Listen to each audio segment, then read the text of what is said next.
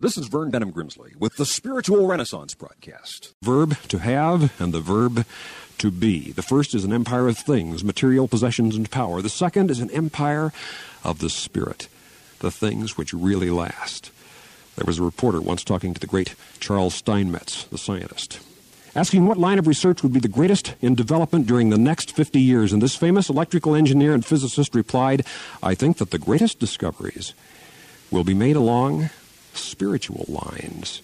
Here is a force which history clearly teaches has been the greatest power in the development of men and of all of history, yet we have merely been playing with it and have never seriously studied it as we have the physical forces. Someday people will learn that material things do not bring happiness and are of little use in making men and women creative and powerful. Then the scientists of the world will turn their laboratories, said Steinmetz, over to the study of God. This commentary was sponsored by Spiritual Renaissance Broadcast Ministries.